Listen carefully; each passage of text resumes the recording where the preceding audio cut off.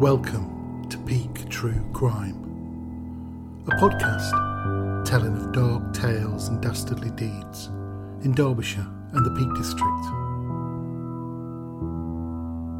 Holbrook, 2010, Part 2.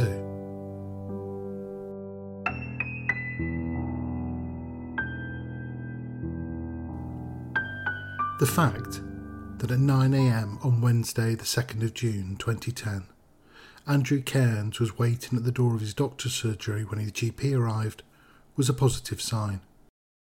With the exception of a couple of unanswered calls and one or two unnoticed strolls past the cottage, he'd abided by the restrictions the police had set him on contacting the estranged mother of his son, Rachel Slack. Little Auden was only 23 months old, and his feelings at being separated from him had been made worse by the news that Rachel had not only rekindled a relationship with her teenage sweetheart Rob Barlow, but the pair were also expecting a baby. Since returning to the UK, Andrew had been in and out of residential psychiatric care, police custody, as well as in and out of favour with the housing charity that was both his landlord and a secondary support provider behind the community mental health team. Andrew knew he'd caused distress and worry to Rachel. He'd been horrible to her at times, almost violent more than once, but it was only because he loved her and he wanted her, Auden and himself, to be a family together. If that could happen, everything'd be fine. He'd be fine. He knew he could make Rachel happy, but she neither wanted him nor for him to have any relationship with his son. That, at least, was how Andrew saw it. That his reality bore no relation to the truth of the world in which he actually found himself was almost irrelevant. Rachel had tried all she could to support him through his struggles with his mental health, bent over backwards to maintain a relationship between Andrew and little Auden. Both these things she'd done at the expense of her own happiness and peace of mind. Andrew saw none of this, though. All he saw was a woman he loved spurring his attentions, and his son slipping further and further away from him. His disassociation from the truth would, regardless of fact, have a real-world impact, more shocking than anything anyone dared to imagine.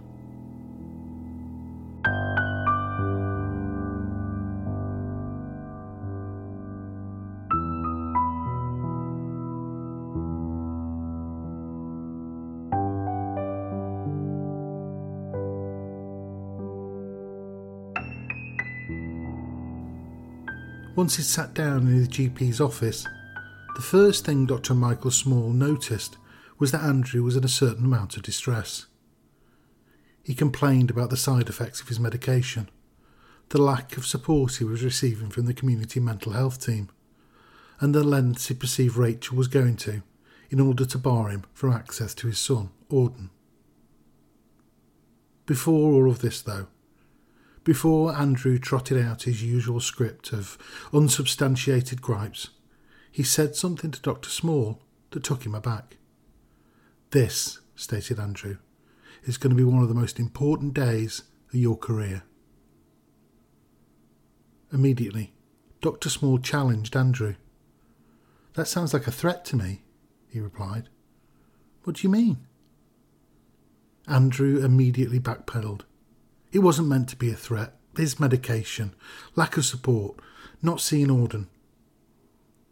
Dr. Small made a referral for Andrew to start a course of CBT, cognitive behavioural therapy, arranging for him to return the following week to speak to another doctor in the practice. Consultation over. As he left, Andrew turned to Dr. Small and played down the threat he'd made about Rachel and how significant the day would be.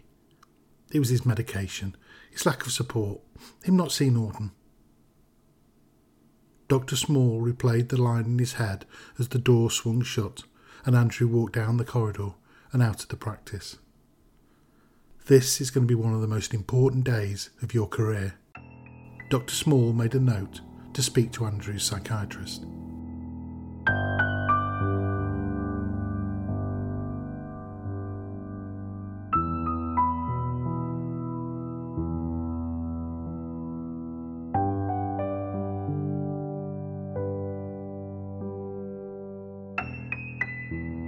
90 minutes before Andrew had his conversation with Dr. Small, Robert Barlow, Rachel's partner, closed the front door of the cottage behind himself. Turning the key anti-clockwise to secure the mortise lock, he slipped the small bunch back through the letterbox. Rachel, Auden himself had enjoyed the previous bank holiday weekend together, and before leaving he'd kissed Rachel goodbye. There'd been thankfully no sign of Andrew over the last couple of days, but as Robert headed off to work, knowing that the woman he loved, the woman who was carrying his baby, was safe and secure, provided a certain amount of assurance. It was an assurance, however, that was short-lived, as, just a few hours later, he received a phone call from a neighbour. There'd been an incident at the cottage, and could he get back quickly? Robert's assumption was that Andrew had turned up and was, yet again, making a scene.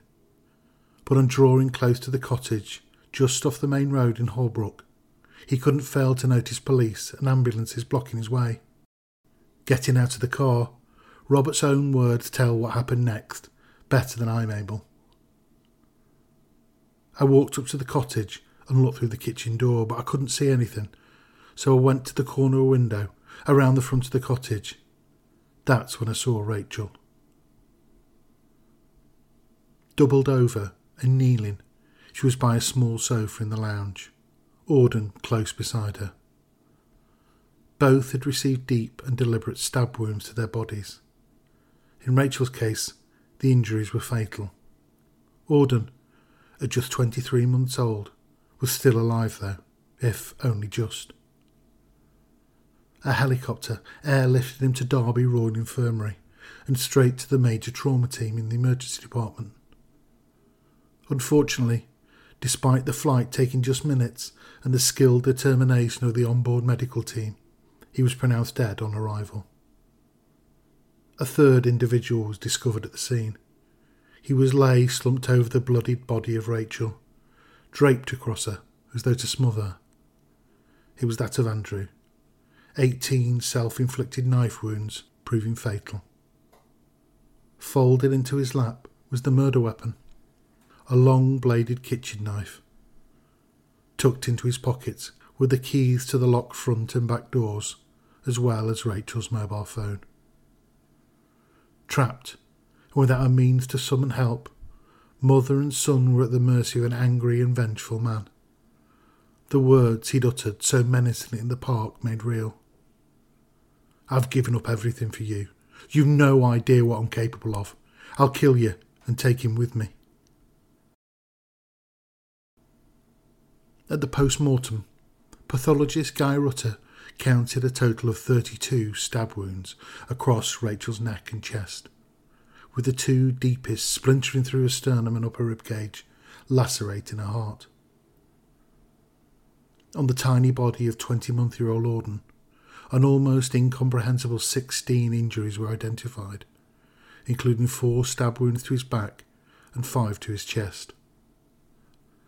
Dr. Rutter was also able to confirm that Rachel was between 14 and 15 weeks pregnant. By mid-afternoon, the clouds that had threatened to rain earlier in the day had cleared, and Jean Slack, Rachel's mother, was sat in the lounge at her home in Ripley, just over 5 miles northeast of Holbrook. Hearing the knock on the door, she rose to her feet and answered it, expecting Rachel to have changed her mind about cancelling the shopping trip. Instead, opening the door, she was met by 2 uniformed police officers. I remember saying, "What's this then? Has Andrew been playing up again?" They came in and I remember him sitting down. They said, "I'm afraid there's been an incident over in Holbrook. Rachel has died, and so has Auden." As the details surrounding the murder of Rachel and Auden began to filter out to the family, across the community and into the media, what was initially horror and grief of lives lost was replaced by anger and accusations as to who knew of the risks Andrew posed to Auden and Rachel, and why more wasn't done to protect them. As is normal in cases where any deaths or serious injuries occur following contact with the police, Derbyshire Constabulary referred themselves to the body responsible for monitoring police conduct, which at the time was the Independent Police Complaints Commission, the IPCC. Several reports later, the first being criticised for its lack of rigour and detail, particularly given the huge amount of assessment and evidence collection that was undertaken by Derbyshire Constabulary themselves, the final analysis outlined a force which, while having notionally learnt the lessons from the murder of Tanya Moore 5 years previously, as covered in the last episode, had not made any operational changes necessary to make an impact.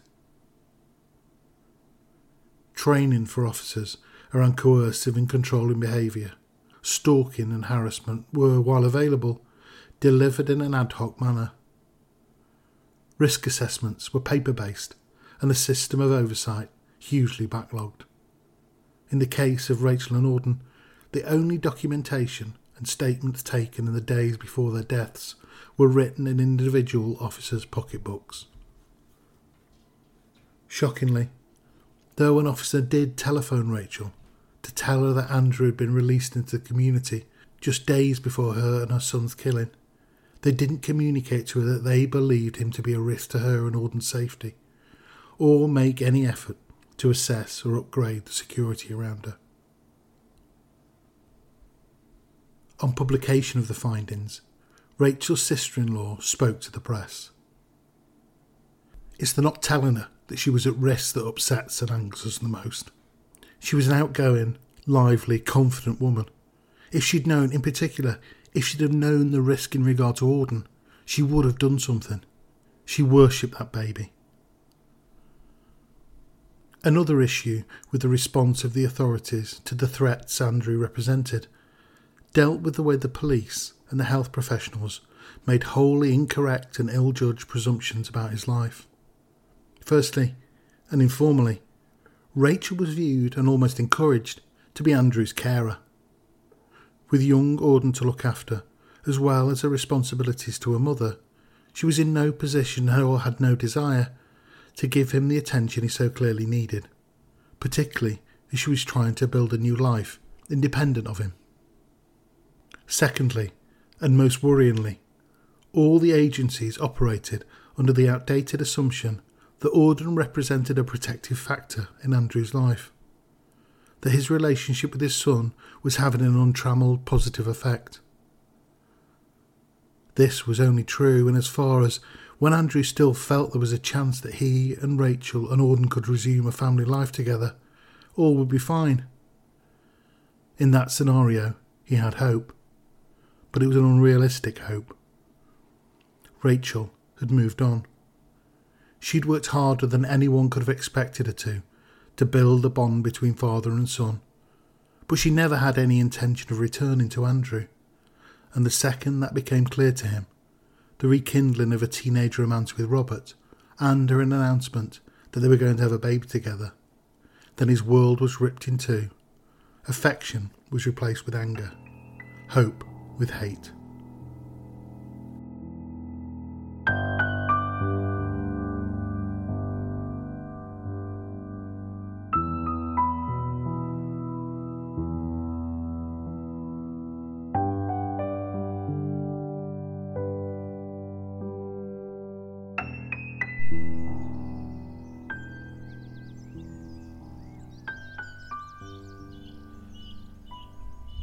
So I popped in the car and I'm about a couple of minutes drive from the play park that we were at in the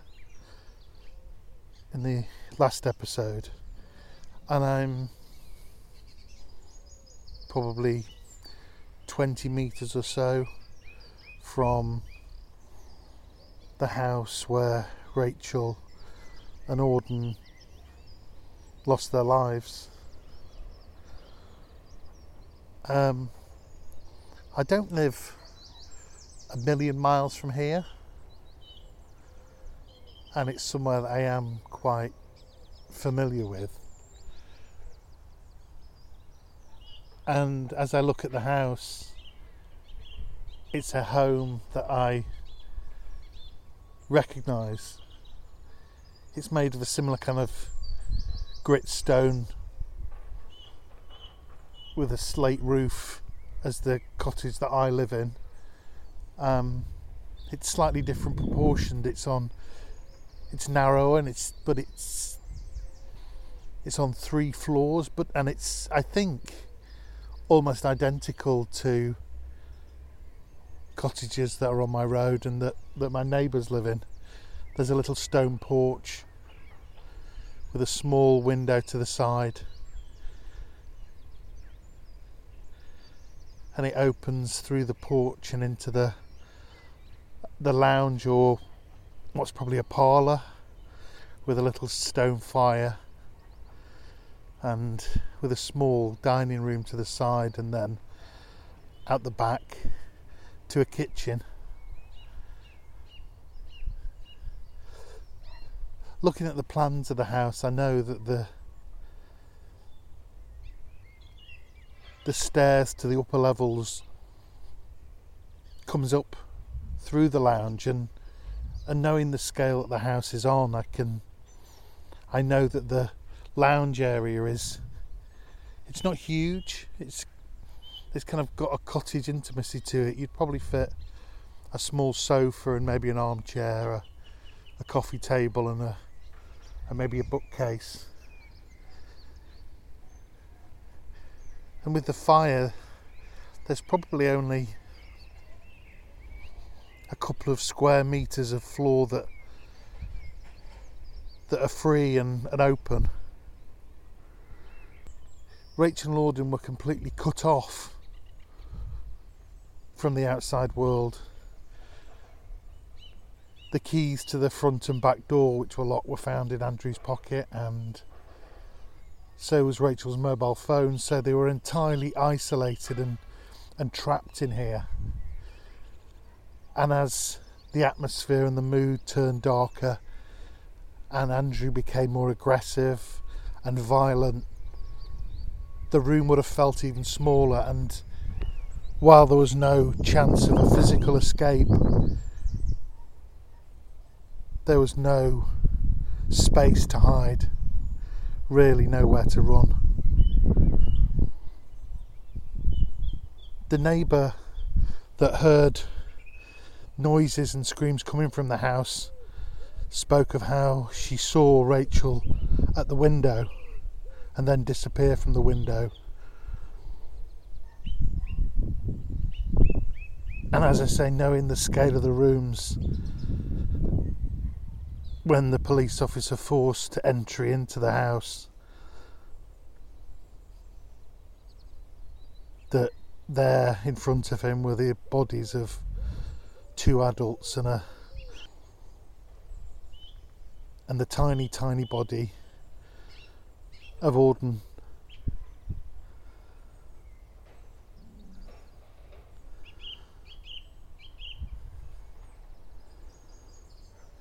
Holbrook really is a picture postcard place. It's like an idyllic little English country village. It's on the side of a slope, and Rachel's house is just off the main road on a little back walk, but raised up, and from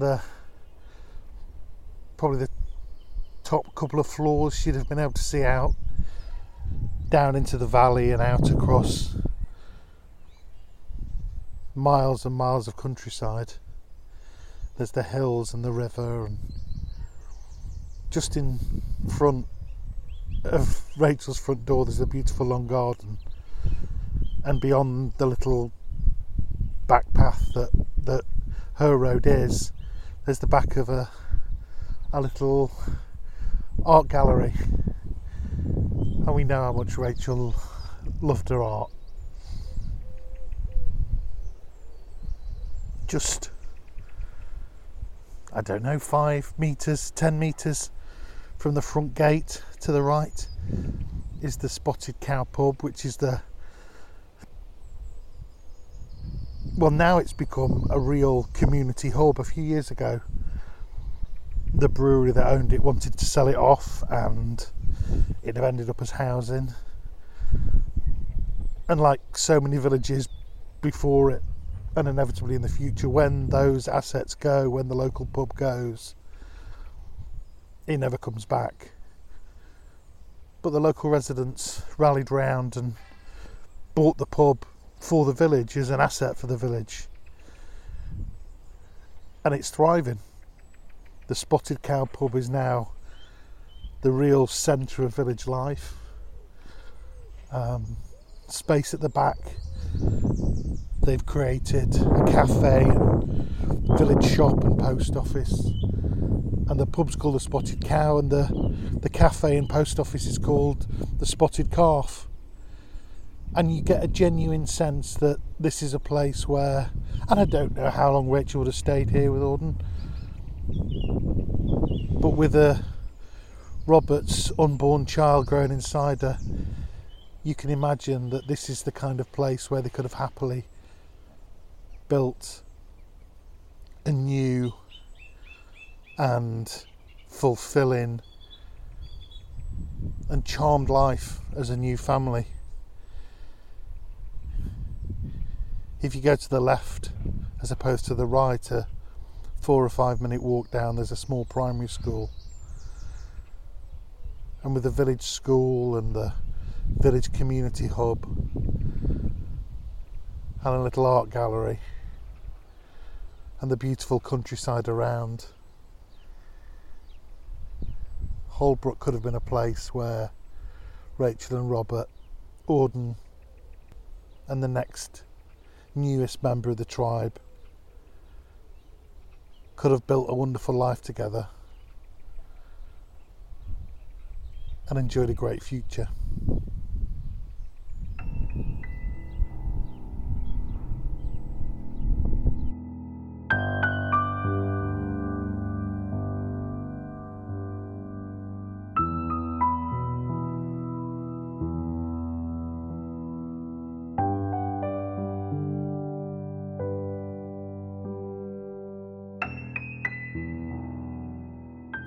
All too late, the police and health professionals realised their mistake, not leaving enough opportunity to alter course and provide the protection Rachel and Auden deserved. As well as highlighting the lack of coordination between the police and the health authorities, criticism was made of what appeared to be an absolute lack of continuity of care for Andrew. How, in the absence of a joined-up approach, no single individual or agency took any ownership of his care or the way in which he was growing more and more unstable. At the inquest in 2013, which followed the completion and publication of all the state-mandated reviews, Coroner Dr. Robert Hunter made 4 key recommendations. 1. That the government should consider extending police powers of detention in relation to suspects involved in offences of violence or sexual nature who break their bail conditions. In Andrew's case, he repeatedly ignored requests and orders to only seek contact with Rachel when relevant to maintaining his relationship with Auden. Outside of this, outside his relationship with his son, he was to have no contact with Rachel at all. Recommendation number 2.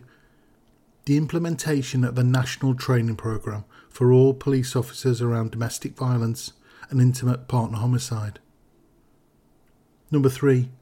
The implementation of an improved sharing of information between police and mental health services. Just as in last week's episode, the murder of Tanya Moore, Derbyshire Constabulary had operated in a silo. There were no meaningful attempts to reach out to other agencies in order to gain a fuller understanding of Andrew's state of mind or the risk he posed to Rachel and Auden.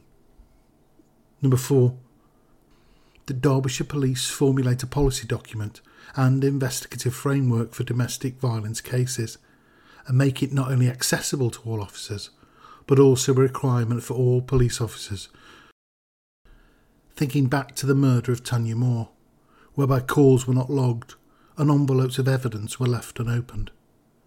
The fact that the work around Andrew was managed in notebooks of individual officers and not shared centrally It's telling that this is something that needs to be explicitly addressed by the coroner. What it highlights is how little has changed in Derbyshire Police's handling of serious investigations into domestic violence between the murder of Tanya and the killings of Rachel and Auden.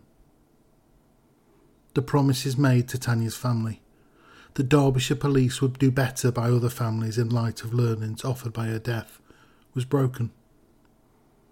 Very little seemingly changed. Multi-agency working groups weren't established. Training was available, but poorly and sparsely delivered.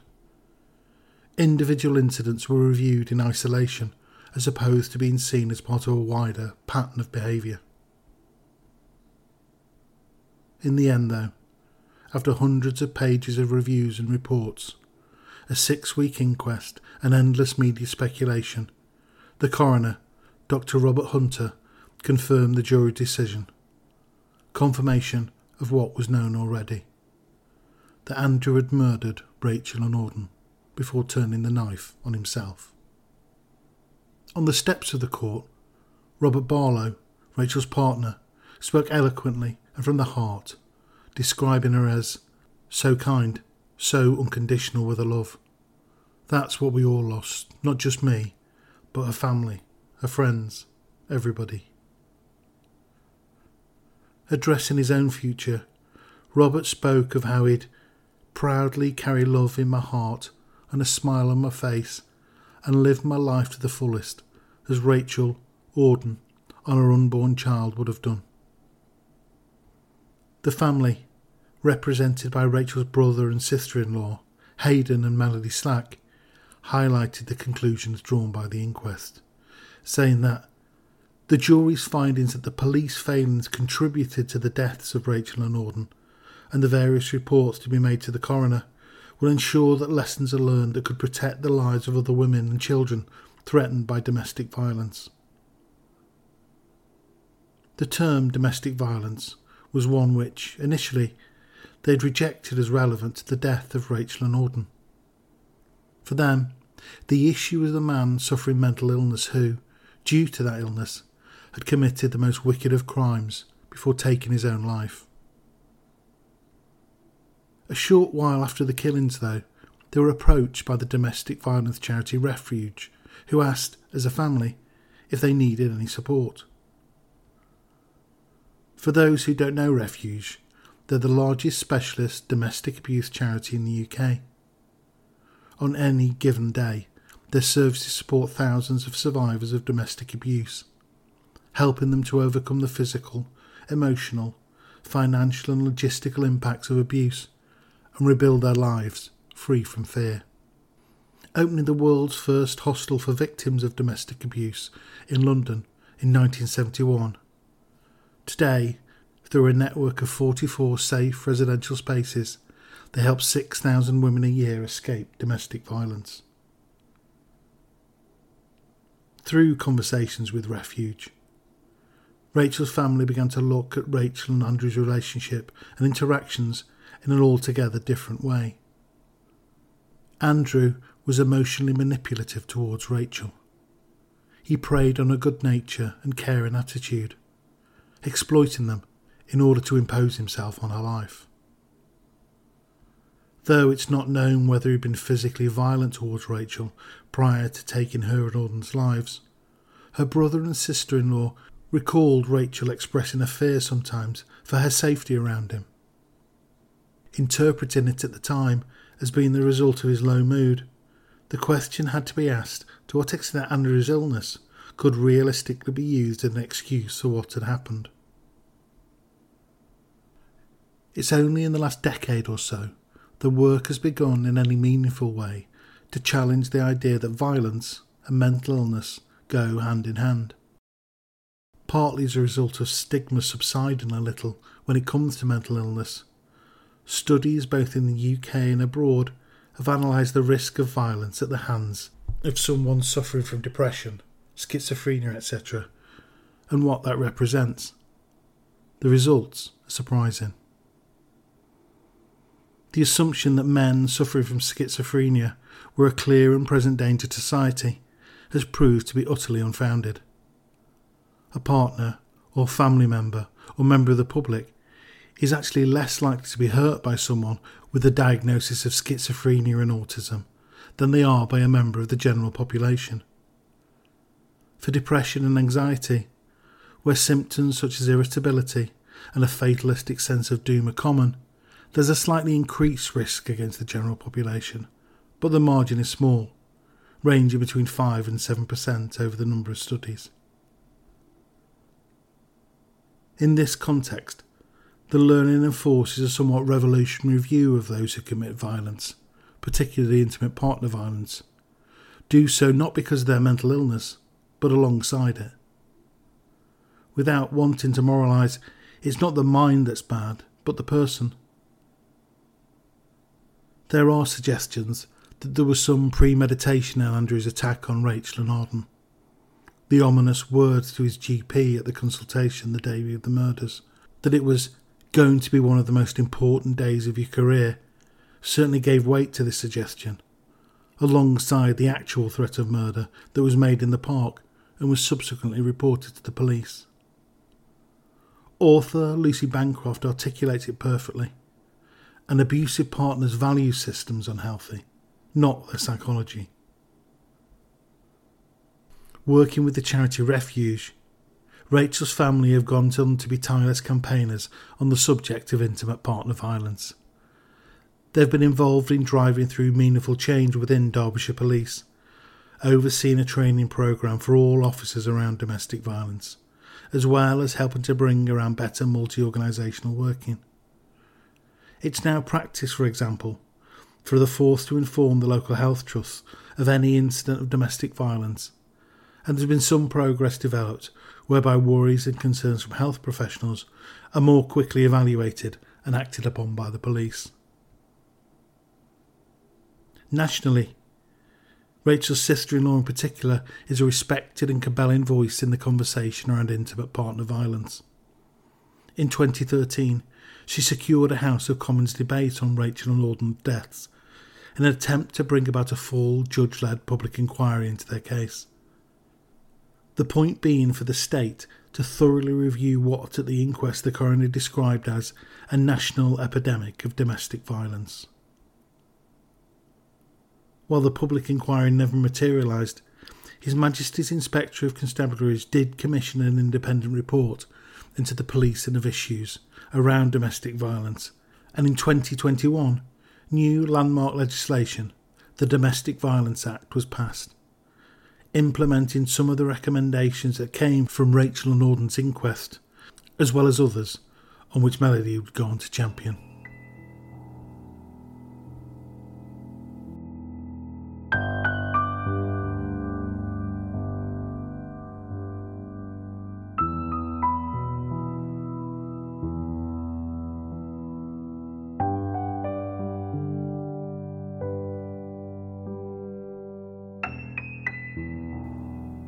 In March each year, to mark International Women's Day, the Labour MP Jess Phillips reads a list in the House of Commons of women who have died at the hands of men in the previous 12 months. The list, which is compiled by the Femicide Centres, an organisation which I've mentioned in a previous episode, in 2023 ran to 108 names. If you go to YouTube, you can find the video there. It's a moving, heartfelt and shocking tribute to the victims.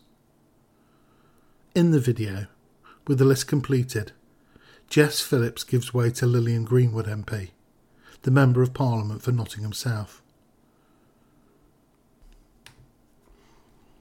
Greenwood highlights one of the names on the list, that of a constituent, Fatoumata Hydra.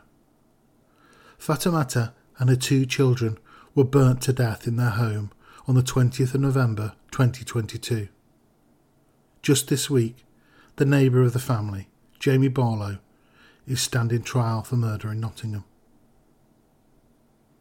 As Greenwood returns to a seat, the camera pulls back to offer a wide shot of the chamber. Plush green leather benches stretching the entire length of the room on both sides of the house. At a push, able to seat a full complement of 650 members of the House. Less than 30 are in attendance to hear the list being read. Less than 30 are able to feel the weight of those names. Is it really any wonder then, if our legislators seem so unwilling to listen to the names, that the number each year remains so stubbornly high?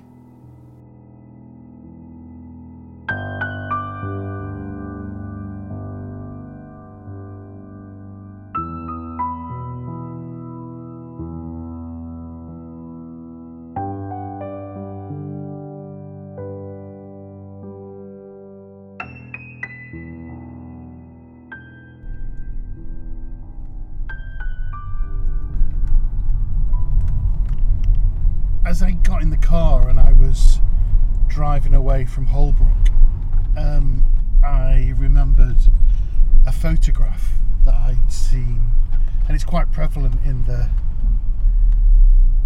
media around the coverage of Rachel and Auden's killings, and it's of Rachel holding baby Auden in her arms and stood just in front of the cottage, and Rachel's smiling and looking at him, and he's held up like almost as though he's perched on her hip, and Auden's looking out just past the camera with his hand raised in the air.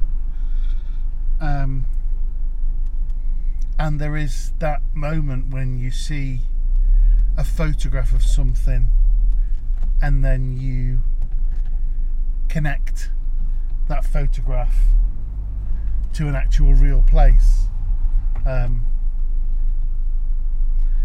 It's often like when you could be watching a program on TV at home, and then all of a sudden you recognise something in the background, and you go, hang on, I know that place, I know the location of that, where that TV program's being filmed, and you get brought straight back to that place immediately, and the memories and feelings of the place and then the program that you're watching change.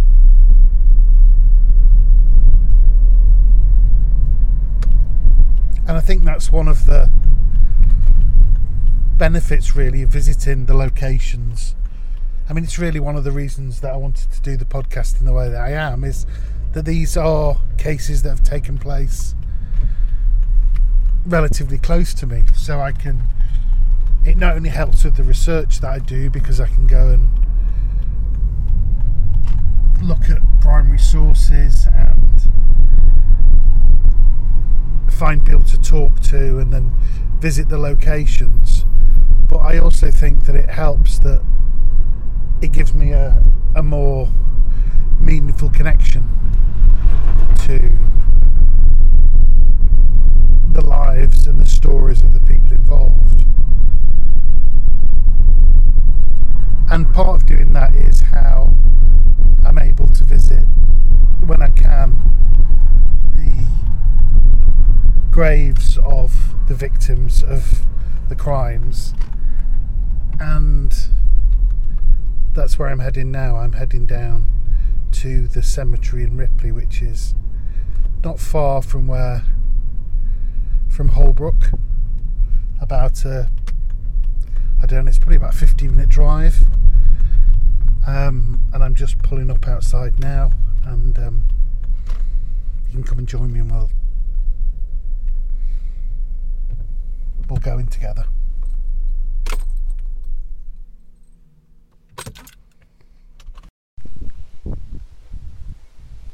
So I've just come through the entrance to the cemetery now, and there's a gatehouse to the right hand side, and it's a 2-storey weathered red brick building with,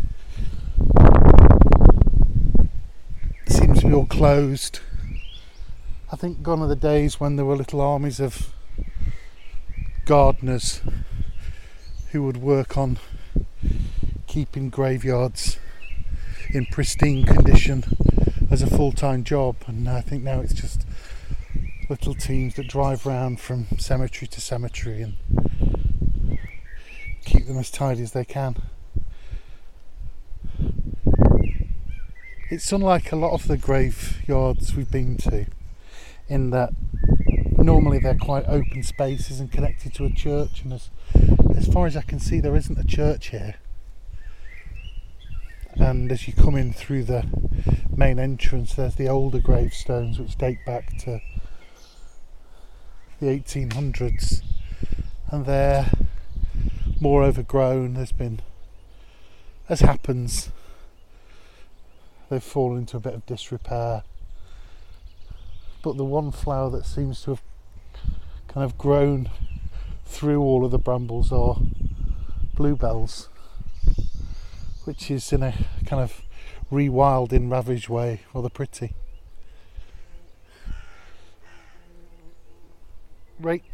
Rachel and Auden aren't buried here. As far as I know, they were cremated. But in the memorial garden, which sits in the middle of the cemetery, there's a large circular grass plot which is landscaped with benches and some plantings, and around the edges of there's the memorial stones. Now, I have been here before. There's a little grey squirrel just scampering around, and so I know exactly where I'm heading. And just as you come off the main path to the left, there's one memorial stone that stands out. I would say more than the rest, really. It's got a huge, beautiful display of silk roses. And there are some other flowers there, but I think I've explained I'm not really an expert on botany and flora and fauna, so I couldn't really tell you what they are. But it's a family stone, and on it marks in memory of George Slack, who died in 1992, who was Rachel's dad, who she cared for when she was young. And then beneath that, it marks the 10th of June 2020, and Jean Slack, who was Rachel's mum, who in a lot of ways she came back from Spain to care for. And on the other side there's two names, Rachel Claire Slack, aged 38, and Auden George Slack, taking the name of her dad as Auden's middle name. He was 23 months old when he died. And I've just brought a little bunch of flowers. I'll just lay them down there. They're some bright pink roses.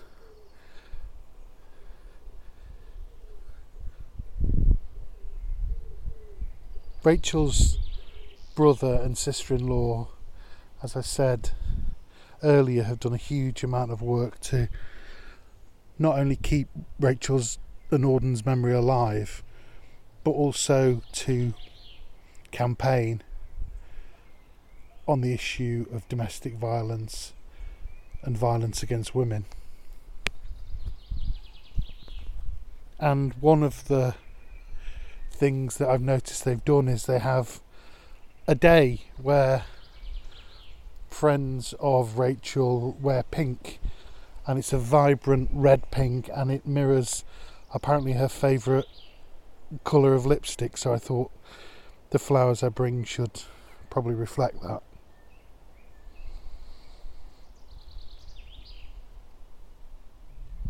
In an interview, Molly Slack, Rachel's sister-in-law, talked about Rachel's favourite song, or one of her favourite songs, and I think it says a lot about her character that when Molly was recalling a song Rachel liked, it was also matched by a memory of her dancing energetically, because I think of all the descriptions that I've read or seen or heard of Rachel. It was a one of energy and excitement and enthusiasm. And the song in question is Constant Craving by K.D. Lang. If you don't know it, I'll put a link in the show on the notes, wherever you get your podcast. But the lyrics, I'll just read the lyrics of a couple of the verses. Even through the darkest phase, be it thick or thin, always someone marches brave, here beneath my skin.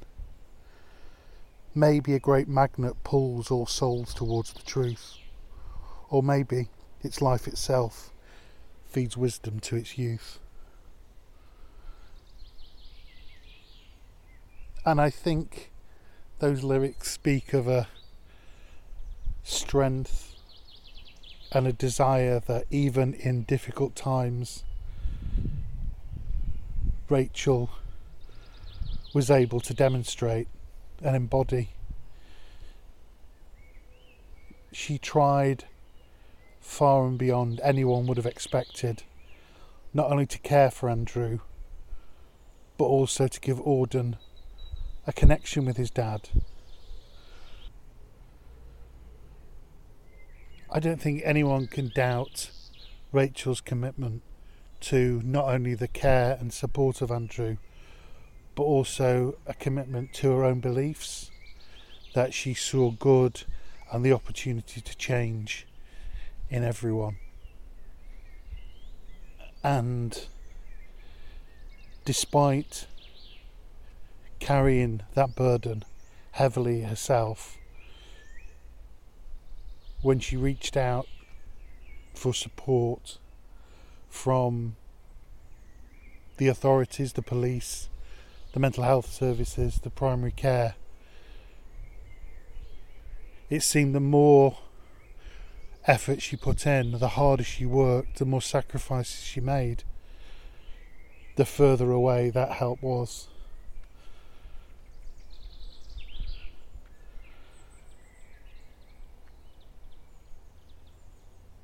And I think the determination that she showed, and the strength that she showed, and the love that she showed for Auden, because ultimately it was all about him as he grew older, having a relationship with his dad. And that even through the darkest phase, be it thick or thin, she was the one that was going to march brave. And that was something that was beneath her skin, something deep down.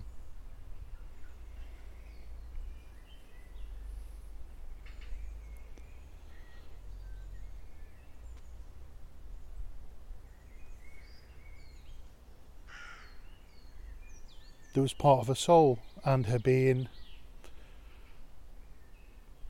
that was part of her soul and her character. And while her death and Auden's death are a tragedy, she lived a life to the full. And it's just a crying shame that both her and Auden and what would have been her next little child did not have the chance to continue that into the future.